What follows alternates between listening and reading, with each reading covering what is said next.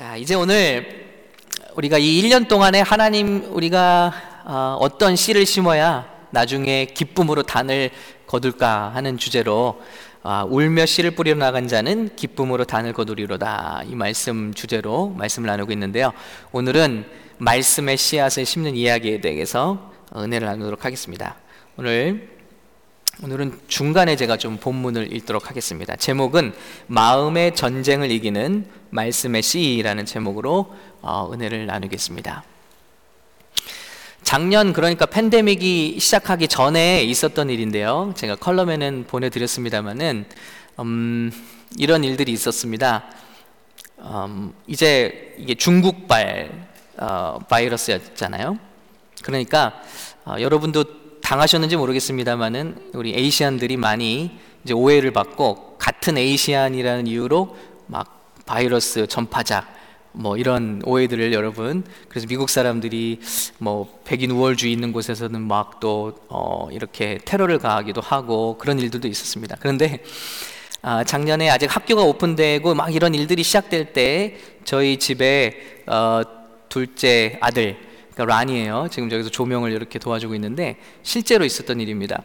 학교에서 애가 이제 결투를 하고 온 거예요. 친구와 싸우고 와서 얼굴에도 이제 흔적이 있고 이게 흉터가 돼서 왔어요. 그래서 무슨 일인가 했더니 한 백인 아이가 란이에게 이름을 안 부르고 코로나라고 부른 거예요. 코로나. 그러고 그런 거죠. 그래서 꽤 키가, 영상에 나중에 보니까 그 란이보다 큰 친구였는데 참지 않고 덤빈 거예요. 그래서 아주 남자들답게 아주 마음에 들었어요. 네, 끝나고 결투가 돼갖고 아이들이 꼰트글러브를 끼고 이제 공원에서 방과 후에 둘이 붙은 거예요.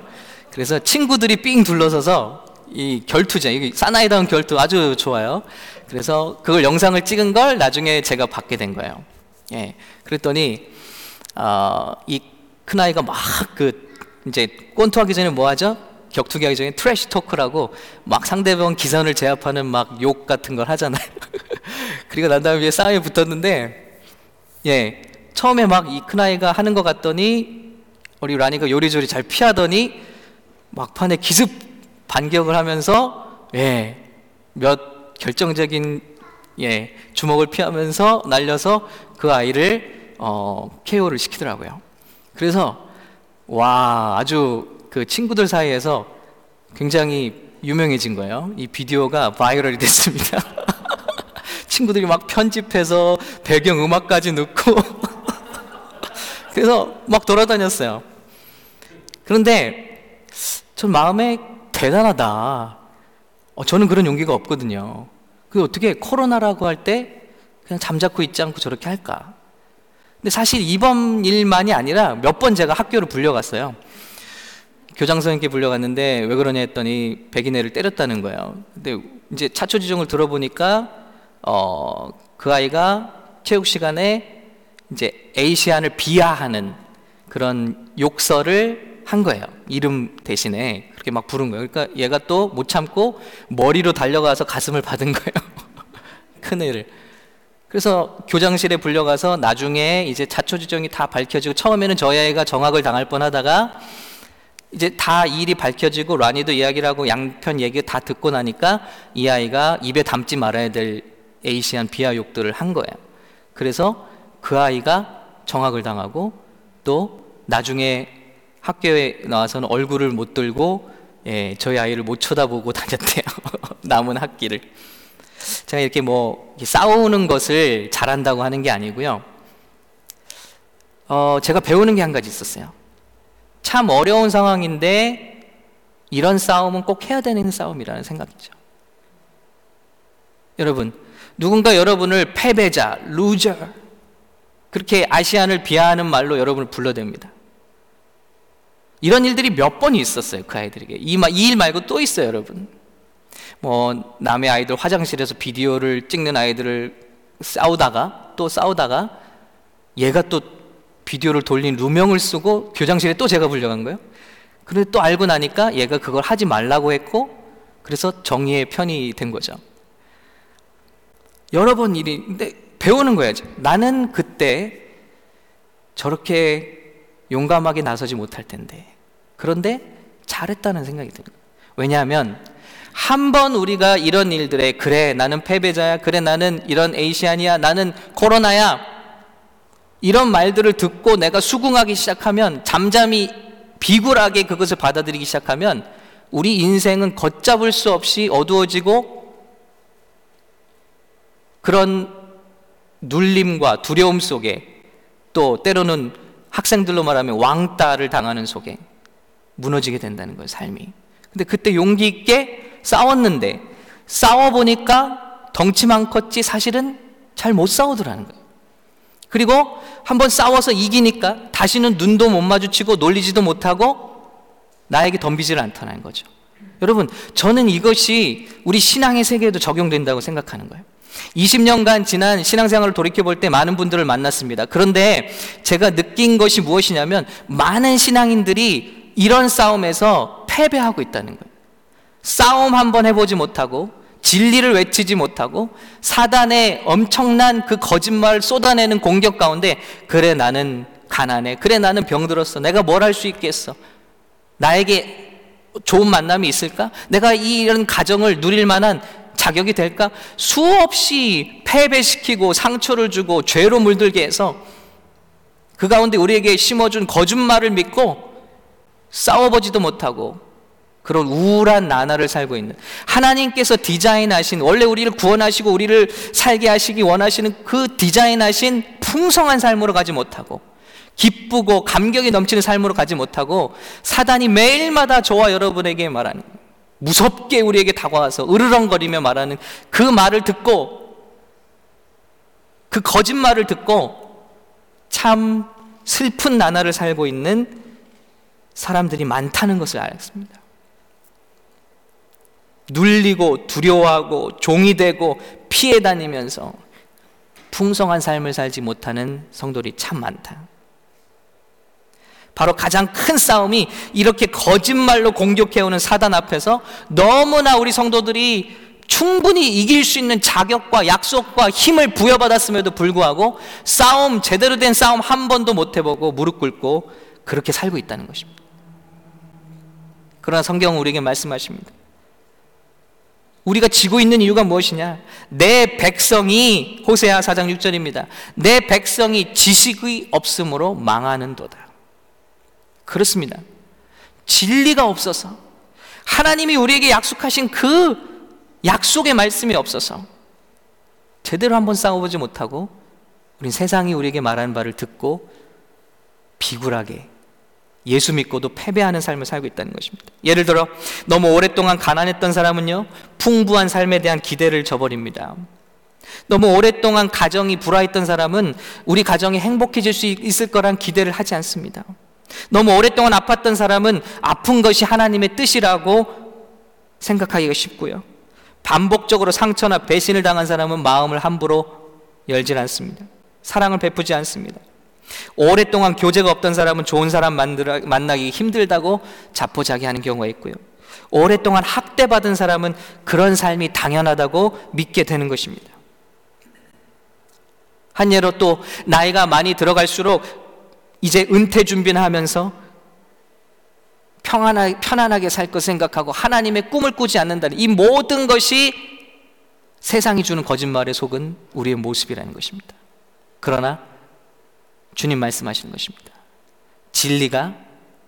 진리를 알지니 진리가 너희를 자유케 하리라. 아멘. 속지 말자는 것입니다. 나이에 대해서 말씀드려볼까요? 세상은 그렇게 말합니다. 이제 이 정도 나이 되면은 편안하게 여행이나 다니면서 쉬면서 일 없이 지내는 것.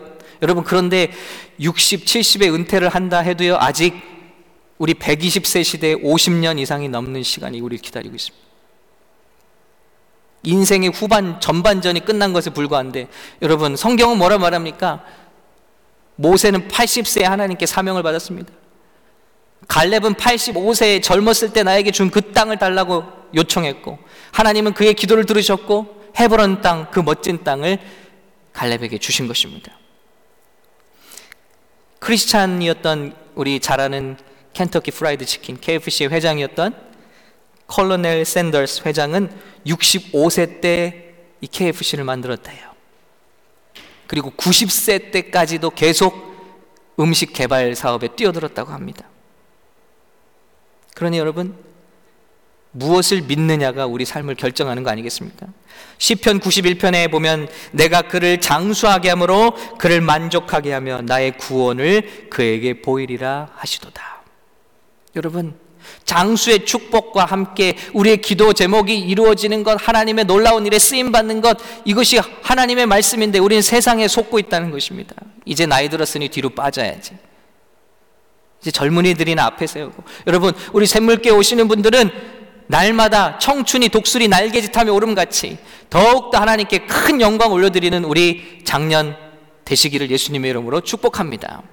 속고 있는 거예요. 속고 있는 거예요, 우리가. 이 가정 가운데, 이 세계 가운데 이혼이나 여러 가지 가정의 문제로 가정이 깨진 분들이 많이 계십니다.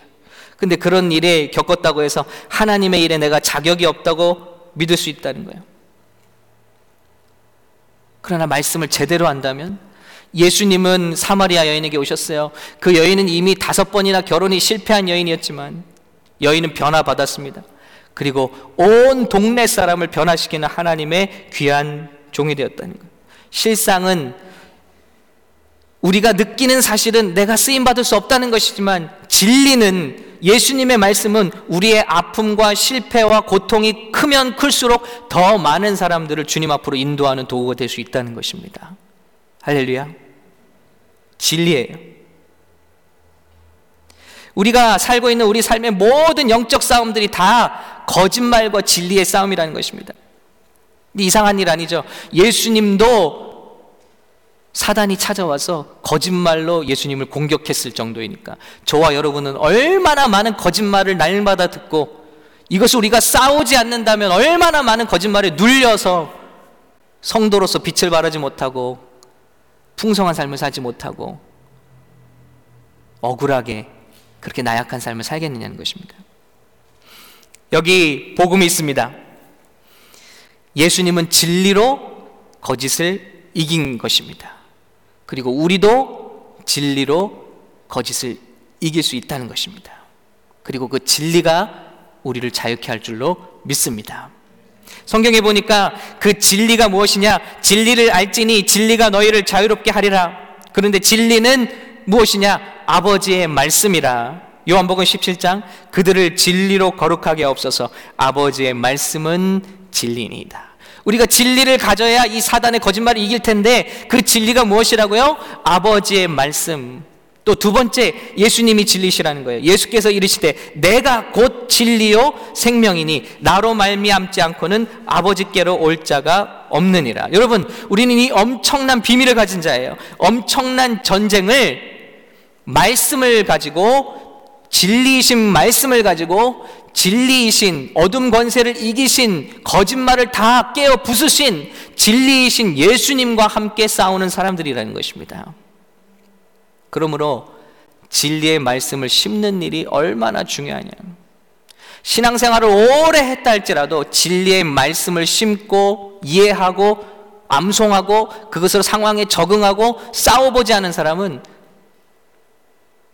신앙생활이 오래되었어도 패배하고 눌리고 우울하고 연약하고 하나님의 꿈을 이룰 수 없는 어린아이 수준의 신앙이 머물러 있다는 것입니다. 저는 선포합니다. 올해 2021년은 우리 지겹게 지금까지 당했던 우리 성도들이 모든 비진리와 거짓말에서 깨어나, 깊은 잠에서 깨어나 하나님의 말씀으로 무장하고, 하나님께서 여러분 각자에게 주신 엄청난 비전과 꿈을 이루시는 한 해가 되시기를 예수님의 이름으로 축복합니다. 그러려면 여러분, 우리가 어떤 말씀을 어떻게 심어야 할까요? 심어야죠.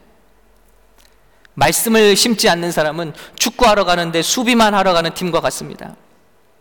수비만 하는 팀은 공격수가 없어요. 언젠간 쓰러지게 돼 있다는 것이죠. 싸움하러 간 병사가 총을 가지고 가지 않은 것과 같습니다. 말씀의 검, 성령의 검, 곧 하나님의 말씀을 들어야만 우리가 이 거짓을 깨뜨리고 하나님의 그 약속에 도달할 줄로 믿습니다. 승리하게 되는 거예요. 오늘 예수님의 사건을 통해 보기 원합니다. 어떻게 공격했으며, 사단이 예수님조차 어떻게 공격했으며, 예수님은 그것을 어떤 말씀으로 어떻게 지혜롭게 이기셨는지, 그 싸움이 우리의 싸움이 되고 우리의 승리되기 원하는 것입니다. 마태복음 4장 1절부터 12절까지를 봉독하겠습니다. 그때 예수께서 성령에게 이끌리어 마귀에게 시험을 받으러 광야로 가사 40일을 밤낮으로 금식하신 후에 줄이신지라. 시험하는 자가 예수께 나와서 이르되 내가 만일 하나님의 아들이거든 명하여 이 돌들로 떡덩이가 되게 하라. 예수께서 대답하여 이르시되 기록되었을 때 사람이 떡으로만 살 것이 아니요 하나님의 입으로부터 나오는 모든 말씀으로 살 것이라 하였느니라 하시니, 이에 마귀가 예수를 거룩한 성으로 데려다가 성전 꼭대기에 세우고 이르되 내가 만일 하나님의 아들이거든 뛰어내리라. 기록되었을 때 그가 너를 위하여 그의 사자들을 명하시리니 그들이 손으로 너를 받들어 발이 돌에 부딪히지 않게 하리로다 하였느니라. 예수께서 이르시되 또 기록되었을 때 주 너의 하나님을 시험하지 말라 하였느니라 하시니, 마귀가 또 그를 데리고 지극히 높은 산으로 가서 천하 만국과 그 영광을 보여 이르며 만일 내게 엎드려 경배하면 이 모든 것을 내게 주리라. 자, 우리 10절 11절 같이 읽겠습니다. 시작. 이에 예수께서 말씀하시되 사단아 물러가라. 기록되었을 때 주 너의 하나님께 경배하고 다만 그를 섬기라 하였느니라. 이에 마귀는 예수를 떠나고 천사들이 나와서 수종드니라. 아멘. 첫 번째, 이 해에 우리가 할 일은요, 사단의 무기와 전략을 알라는 것입니다. 그들이 어떻게 공격을 해오는가 좀 알아둘 필요가 있습니다. 그는 의심과 정체성을 공격하면서, 의심을 가지고 우리의 정체성을 공격하면서 들어온다는 거예요. 네가 뭔데? 넌 죄인이잖아. 너는 실패자잖아. 너는 가난했잖아. 말씀드렸죠? 너는 계속 병져 있었잖아. 너 같은 사람이 무엇을 할 수 있어? 하나님의 아들이신 예수 그리스도께 내가 만일 하나님의 아들이거든. 예수님의 정체성을 공격하고 있는 거예요. 하물며 저와 여러분들의 정체성을 얼마나 공격하면서 오겠냐는 거예요. 너는 죄가 많잖아. 오늘 이 자리에 제가 서기까지도 얼마나 많은 정체성을 공격했겠습니까? 네가 과연 말씀을 전할 자격이 돼? 너는 죄인이잖아. 너는 부족하잖아. 그래서 우리는 말씀을 통해서 예수님 안의 정체성, 이 네 가지만이라도 여러분 우리가 꼭 암송했으면 좋겠어요. 우리 암송반에서 이 말씀을 암송하면 좋을 것 같아요. 첫 번째, 우리는 예수님을 믿고 구원받은 자. 요한복음 3장 16절입니다. 같이 읽을게요. 시작. 하나님이 세상을 이처럼 사랑하사 독생자를 주셨으니 이는 그를 믿는 자마다 멸망하지 않고 영생을 얻게 하려 하심이라. 우리는 예수님을 믿었고 그러므로 멸망치 않을 것이라. 두 번째, 그러므로 우리는 새로운 피조물이 되었다. 고린도후서 5장 17절입니다. 시작. 그런즉 누구든지 그리스도 안에 있으면 새로운 피조물이라. 이전 것은 지나갔으니 보라 새 것이 되었도다. 아멘. 로마서 8장 1절입니다. 그러므로 이제 그리스도 예수 안에 있는 자에게는 결코 정죄함이 없나니 이는 그리스도 예수 안에 있는 생명의 성령의 법이 죄와 사망의 법에서 너를 해방하였습니다. 이것을 암송하고 이것을 아는 사람에게는 아무리 사단이 와서 너는 아무것도 할 수 없어, 너는 하나님께 쓰임받을 수 없어 한다 할지라도 나는 예수 그리스도 안에 있는 새 피조물이야 라고 대적할 수 있는 것입니다. 과거의 내가 아니다. 나는 예수 그리스도 안에 있는 New Creation. 나는 새로운 정기정이야. 과거의 정기정이 아니야. 예수 안에 있는 정기정이야. 하나님의 아들이야. 세 번째는 세상을 이긴 자라는 것입니다. 요한일서 5장 4절입니다. 함께 읽습니다. 시작. 무릇 하나님께로부터 난 자마다 세상을 이기느니라. 세상을 이기는 승리는 이것이니 우리의 믿음이니라. 예수께서 하나님의 아들이심을 믿는 자가 아니면 세상을 이기는 자가 누구냐? 난 세상을 이긴 자다. 나는 절대 지지 않는다. 너와 내가 오늘 싸운다면 내가 승자다. 왜? 이 세상을 이기신 예수님이 내 안에 나와 함께 계시기 때문이다.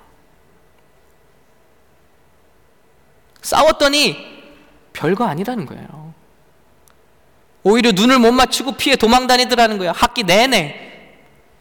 그러나 우리가 겁을 먹고 싸우지 않는다면 계속해서 여러분을 건드릴 것입니다. 네 번째는 나는 그 안에서 무엇이든 할 수 있는 사람이다. 빌립보서 4장 13절입니다. 내게 능력 주신 자 안에서 내가 모든 것을 할 수 있느니라. 그래, 과거에 나는 그렇지 못했어. 그러나 내게 이제 능력 주시는 자 안에서 나는 무엇이든 될 수 있어. 나는 무엇이든 할 수 있어. 그분 안에서 꿈꾸는 나는 무엇이든 할 수 있다. 할렐루야. 우리 청년들, 우리 자녀들, 성적 따위가 여러분을 좌절시키지 못할 것이라는 것입니다. 내게 능력 주시는 자 안에서 내가 모든 것을 할 수 있느니라 믿으시기 바랍니다. 다섯 번째는 예수님을 모신 사람이에요.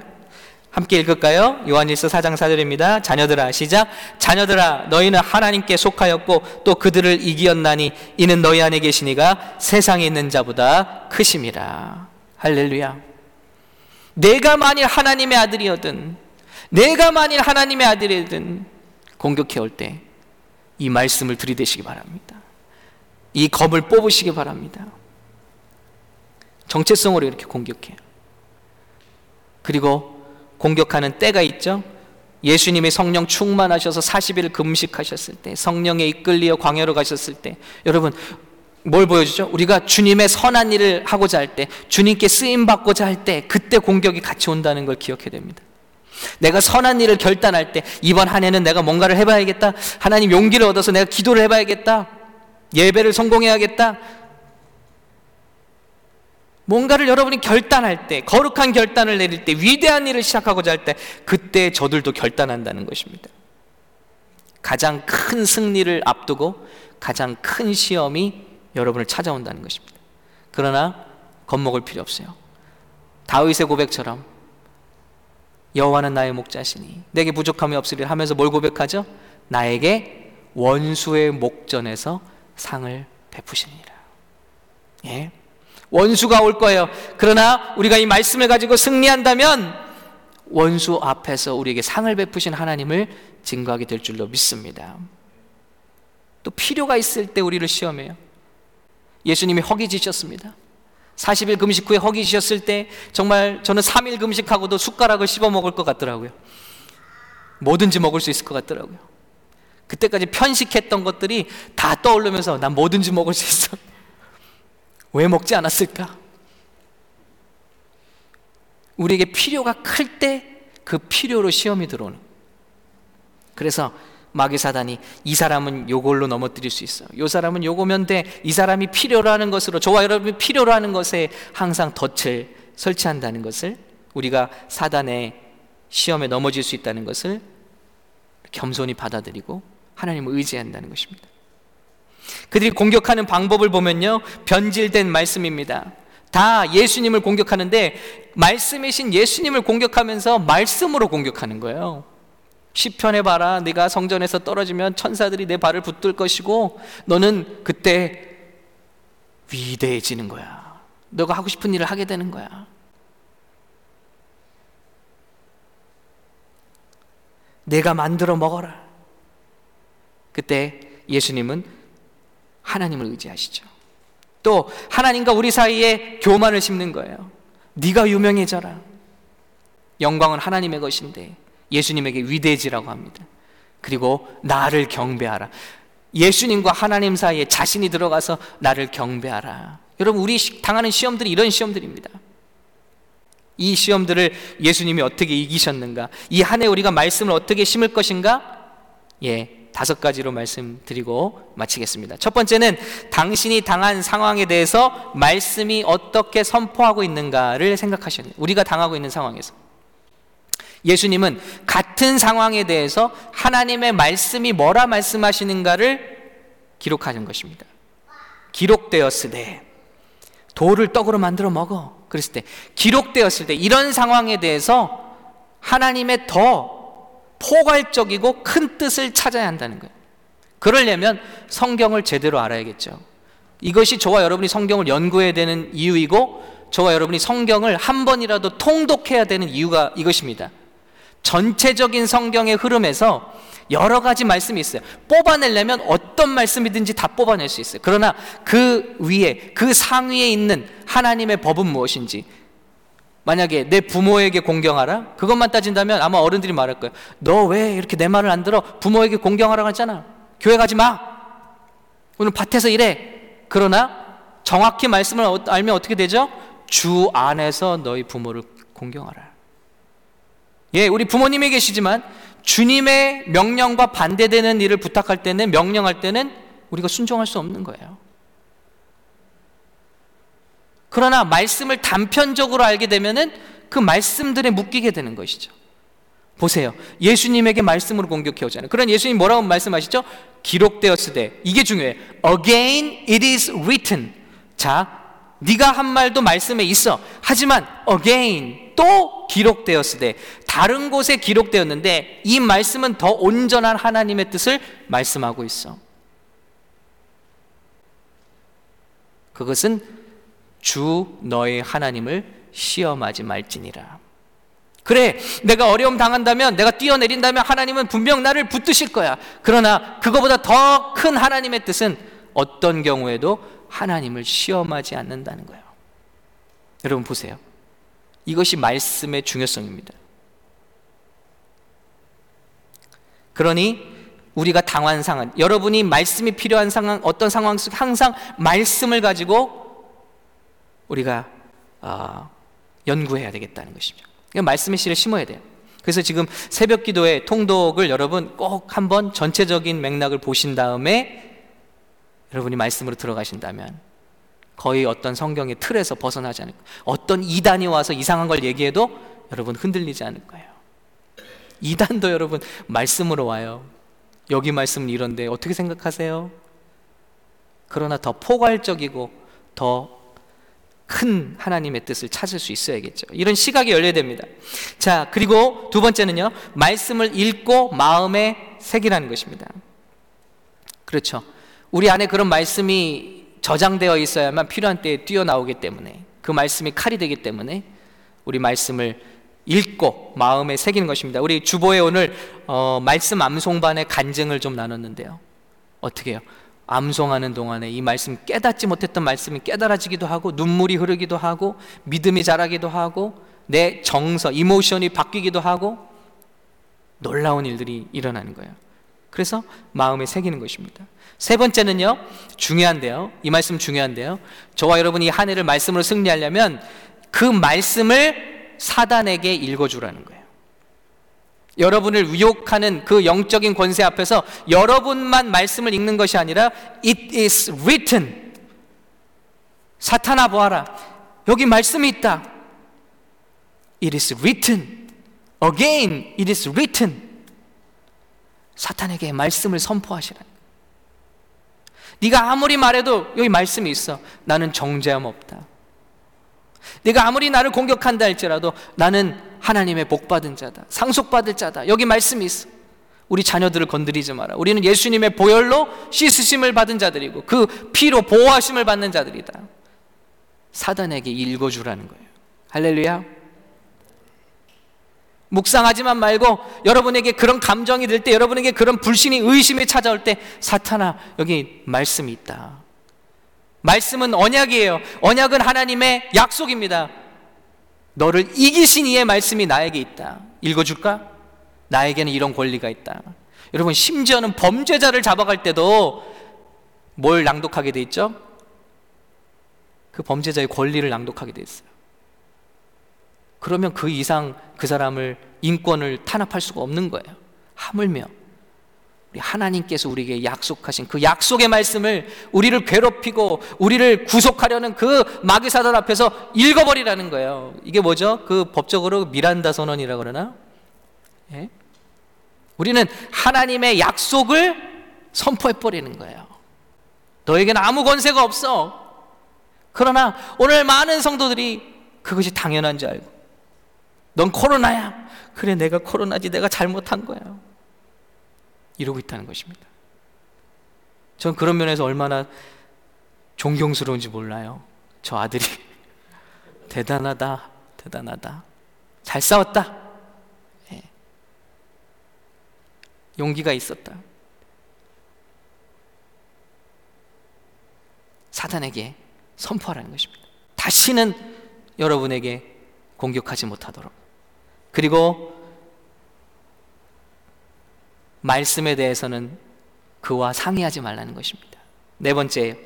그와 상의하지 말라. 말씀이 그렇다 하면 더 이상 뒤돌아보지 마시고, 용서받았다 하면 더 이상 뒤돌아보지 마시고, 너희가 이겼다 하면 뒤돌아보지 마시고, 내가 고침을 받았다 하면 뒤돌아보지 마시고, 사람과 상담하지 말고, 상의하지 말고, 사단과 상의하지 말고, 의심과 상의하지 말고, 오직 약속의 말씀을 붙들고 승리하시라는 겁니다. 마지막 중요한 하나의 단계가 있습니다.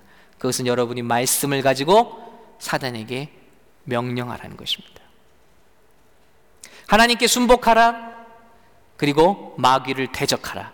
그리하면 저가 너희를 피하리라. 여기서 피한다는 단어가요, 온 힘을 다해 도망한다는 뜻을 쓰고 있어요, 원어적으로. 그러니 여러분, 오늘 말씀도 마지막에 어떻게 되죠? 예수님이 시험 당하셨지만 마지막은 사단아 물러가라, 꺼져버려라예요. 쉽게 말하면 내 눈에서 사라지라. 더 이상 나를 공격하지 말고 내가 너를 이겼으니 나로부터 떠나가라. 여러분, 이 세상을 이기신 예수님의 그 권세와 약속이 저와 여러분 안에 동일하게 거하시는 줄로 믿습니다. 더 이상 같은 일로 나를 찾아오지 마라. 더 이상 같은 일로 나를 유혹하지 마라. 더 이상 같은 중독에 나는 빠지지 않을 것이다. 왜냐하면 나는 예수님과 함께 너를 이겼기 때문이다. 할렐루야. 그러므로 선포하시기 바랍니다. 떠나가라. 내 마음 가운데서, 내 의심 가운데서 떠나갈지어다. 내 생각 가운데서 떠나갈지어다. 이것이 말씀을 심는 것입니다. 상황에 대해 말씀이 어떻게 선포하고 있는지 연구할 것, 말씀을 읽고 마음에 새길 것, 그 말씀을 사단에게도 낭독할 것, 그리고 그와 상의하지 말 것, 타협하지 말 것, 그리고 그에게 명령할 것. 이것이 예수님이 오늘 말씀을 통해서 말씀을 가지고 어떻게 우리가 승리하는지를 보여주신 지혜라고 할 수 있습니다. 말씀을 맺을게요. 세상이 악해지고 많은 이들이 점점 더 비진리와 거짓말을 따라가고 있습니다. 그런데 이것은 놀라운 일이 아닙니다. 예수님 성경에 이미 예견되어 있는 말이에요. 디모데전서 4장 1절, 그러나 성령이 밝히 말씀하시기를 후일에 어떤 사람들이 믿음에서 떠나 미혹하는 영과 귀신의 가르침을 따르리라 하셨으니, 마지막 때가 되면 점점 더 미혹하는 일, 귀신의 가르침, 거짓말을 사람들이 따게 된다는 거예요. 세상이 점점 악해지고 있습니다. 물결이 점점 거세지고 있어요. 그러나 중요한 사실이 있습니다. 하나님의 말씀은 예나 지금이나 이 모든 세상의 물결과 거짓말을 이길 수 있는 유일한 하나님의 능력이요 약속인 줄로 믿습니다. 말씀 안에 있는 자들은 분명히 세상을 넉넉히 이기고 결국 기쁨의 단을 거두게 될 줄로 믿습니다. 그냥 이기는 게 아니에요. 넉넉히 이긴다, 확실하게 이긴다, 반드시 이긴다는 것입니다. 여러분, 저와 여러분이 이제 말씀을 붙들고 일어서기 시작할 때 쓰러지는 쪽은 우리가 아니라 그 겉모습은 비대하고 큰 모습으로 굉장히 무서운 모습으로 우리를 향해 다가왔지만 우리가 펀치를 날리는 순간 힘 한 번 쓰지 못하고 예수 그리스도의 말씀의 펀치를 한 번 날리는 순간 다시 일어나지 못하고 저들은 우리를 도망하게 될 줄로 믿습니다. 마지막 말씀이에요. 로마서 8장 37절, 우리를 강하게 붙드시는 이 예수 그리스도 안에서 우리에게 이김을 선포하고 있는 것입니다. 함께 읽겠습니다. 시작.